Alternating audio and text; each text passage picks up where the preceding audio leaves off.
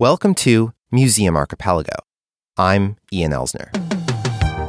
Museum Archipelago guides you through the rocky landscape of museums. Each episode is never longer than 15 minutes. So let's get started. Over the past few weeks, near the empty pedestals of Confederate figures that used to stand on Monument Avenue in Richmond, Virginia, a new type of historical marker started appearing. The markers have most of the trappings of a state-erected historical marker, etched letters, and an iconic shape. But there's no official logo, just a bright sun icon at the top, text in the middle describing a past event, and at the bottom, simply the words, "History is illuminating." If you start looking at historic markers that were installed in the 60s, 70s, 80s across the South, not just in Virginia, but in states all across the South, they are so biasly worded. And the subject matter is so biasly chosen. History is Illuminating is a group of anonymous historians from the Richmond area who, as the Confederate statues were being removed, decided to use the format of those historical markers as a medium to talk about the Black history taking place while those statues were erected as monuments to white supremacy. The anonymous historians started calling themselves rogue historians. We have had a lot of discussions around this, and we consider ourselves rogue because while all of our bosses appreciate what we're doing, a lot of the issues that come across in history are issues where the lost cause narrative was taught for so long in schools that talking about aspects that go against the lost cause narrative can often be divisive in our society, especially in the South. And I know personally for the organization I work for, I regularly receive phone calls or voicemails from people angry that we're talking about Black history or saying things along the lines of, it's better just not to talk about it. We've actually had a couple of our signs defaced, and we felt like it was safer for us as well as significant because the facts are what are important, not the historians that are coming forward. The lost cause narrative permeates museums, historical monuments, and textbooks in the United States. The narrative casts the cause of the Confederacy as a just and noble one. The ideology has been used to perpetuate racism and racist power structures since the end of the Civil War. The lost cause narrative was actually invented here in Richmond, Virginia. There was a popularity of glorifying the battles and glorifying the nobility of what happened in the Civil War rather than acknowledging the loss or acknowledging the essential part of slavery that was played out within the Civil War. The popularity of that concept just grew ridiculously, and the United Daughters of the Confederacy joined in on this and popularized it across the South, putting it as the mainstream form of education within textbooks, as well as making it monuments risen across the South. The Daughters of the Confederacy actually not only rose monuments to the Confederacy, but they also actually rose a few monuments to the Klan. And one of the single densest and largest collections of Confederate symbols was in Monument Avenue, a grassy, purpose-built grand avenue in Richmond.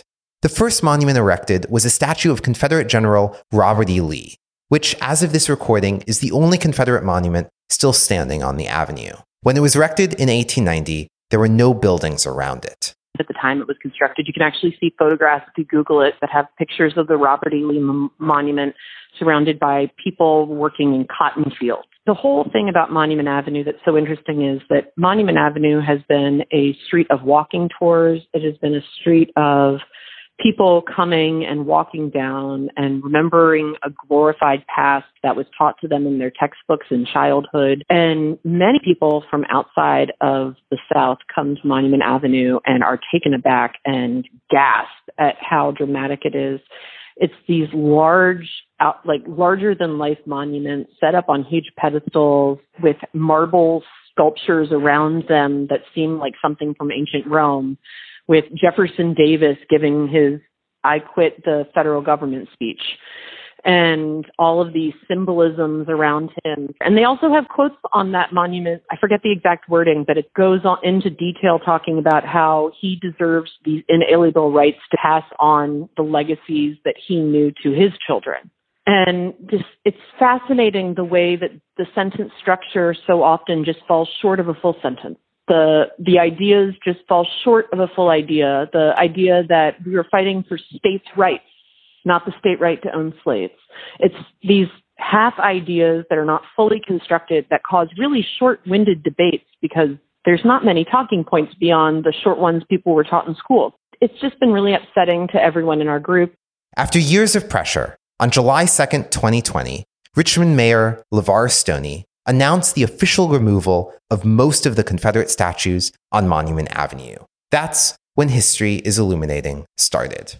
The way this initially came down was me and a friend who is the other lead organizer were talking on the phone one night after LeVar announced that the monuments were coming down, and we said this should happen. And we initially had just planned to write them ourselves and write them in with, the yard signs. We were just going to keep replacing yard signs on Monument Avenue. And my partner in signs started talking to a few friends, and they were really interested. And then I knew a couple of historians that we thought might be interested too. And we just kind of kept talking to people, and everyone was like, this is what I've been wanting to be doing. The group of rogue historians continued to grow. They communicate by a text channel, bouncing ideas off of each other.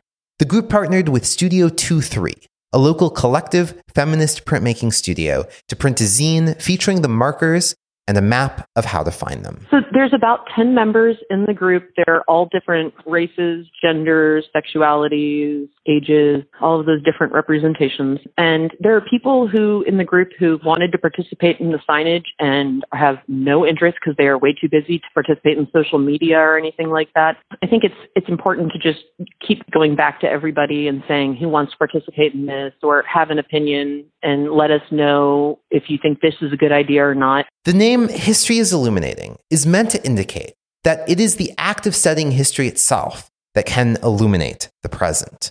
I choose to read it as history can be illuminating. To the extent that the statues that used to stand on Monument Avenue teach history when combined with tour guides, they teach the battle history and the aesthetics of quitting the federal government. That history has a lot of facts in it. But what might be more illuminating could be a discussion about the reasons for the war or the backlash against Reconstruction. When I came to them and told them I wanted the name History is Illuminating, they were kind of taken aback. And they were like, I don't know how people are going to feel about hearing history. The word history seems like a bad word so often. And it's so true that so often history has been manipulated and utilized to hold people down, which is so true in the Lost Cause narrative. The people in our group realized that working in history and listening to the people getting frustrated and angry, that if we take these monuments down without taking a moment to educate people about the larger picture of why these monuments are offensive to so many people and not simply the things that people are saying in their head, the one-liners from history class as children, once you start realizing these larger pictures, you start to realize that it is unjustifiable that they're still here in our communities. And or even if it is justifiable that they're still here, we need to be telling the whole story. The markers are created using a CNC machine, which chisels the text and creates a convincing-looking historical marker. Members of History is Illuminating are quick to point out that the markers are not intended to be confused for an official marker, but they clearly evoke the medium. In episode 42 of Museum Archipelago, author and historian Freddie Williams Evans and activist Luther Gray describe their efforts to go through more official channels to erect historical markers in New Orleans, Louisiana. Like Richmond, there was plenty of commemoration going on in New Orleans. But like Richmond, there was almost nothing that acknowledged the city's slave trading past or the powerful backlash against Reconstruction. History is Illuminating's approach demonstrates some of the advantages of bypassing the official channels. They can act quickly to comment on the changing situation on Monument Avenue. We did the signs in chronological order, and since the monuments themselves are not in chronological order, it's a little weird, but it works out. We wanted to talk about Black history and what was occurring to Black people in the city of Richmond concurrently with what was happening as these monuments were raised surrounding the white history. The first sign is Dusk of Black Power, Dawn of Jim Crow, and it discusses Black men who served in the Virginia General Assembly between 1869 and 1890. And 1890 was the date this monument went up. And the first act of the 1889 elected Virginia Senate was to accept the Lee Monument. Another marker erected by History is Illuminating describes John Mitchell Jr., a businessperson and editor of the Richmond Planet, which was Richmond's black newspaper at the time, and quotes what he wrote on the occasion of the unveiling of the Robert E. Lee statue in 1890. John Mitchell Jr. wrote on the unveiling that the South reverence for its former leader slowed progress and forged heavier change with which to be bound. And he also stated that Black men were here to see this monument raised and will be here to see it torn down. It's also illuminating to realize that even within the history and museum fields, going rogue and staying anonymous can be the easiest ways to get something like this done. Trying to move forward in a way that everyone gets a little bit more education and understands the fuller picture. It's something that a lot of museum organizations, because they are held accountable by donors or grants or things like that, often have to tiptoe around and are not able to just come out and say flatly. And the idea of bringing some other discussions up within the community is unsettling to many people, even within the historic fields itself. There's also a technological story here. It used to be that only civic institutions could raise the funds to make something like Monument Avenue. What's so interesting in the city of Richmond is actually, just like how all of these monuments were risen, historically the way that monument commissions work is somebody will say, oh, we need a monument for this person, and someone in the monuments commission or someone involved in the city says, yes, that's a great idea. Let's create a commission for that.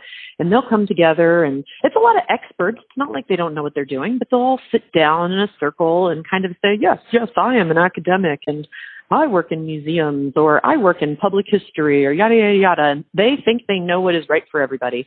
And then they'll go to Richmond City Council or whoever's community city council and say, we need X amount of dollars for this piece of public art in front of this building.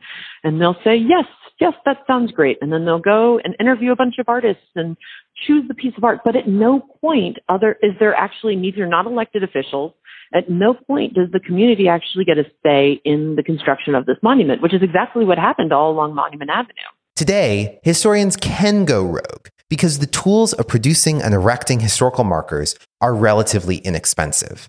The technology to 3D print a convincing life-size statue of anyone or anything is right around the corner. Today, museums are expensive and require huge funding structures to start, but they won't be forever. The tools of museum building at every level are poised to become cheaper.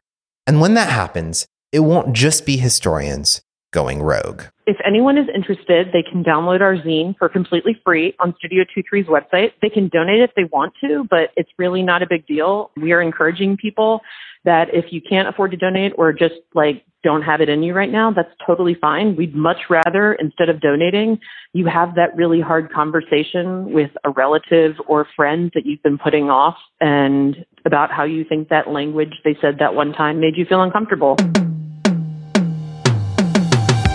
This episode of Museum Archipelago is brought to you by Sreesis, an innovative IT apps development company with its smart products like Pigeon, a real-time intelligent platform that uncovers the power of wayfinding for your museum, enabling your visitors to maximize their day at your venue. Visitors can navigate the maze of a museum with ease, conduct automated and personalized tours based on interest, RSVP for events, and get more information about the exhibits in front of them. Pigeon is a flexible platform that can be customized to work for your museum.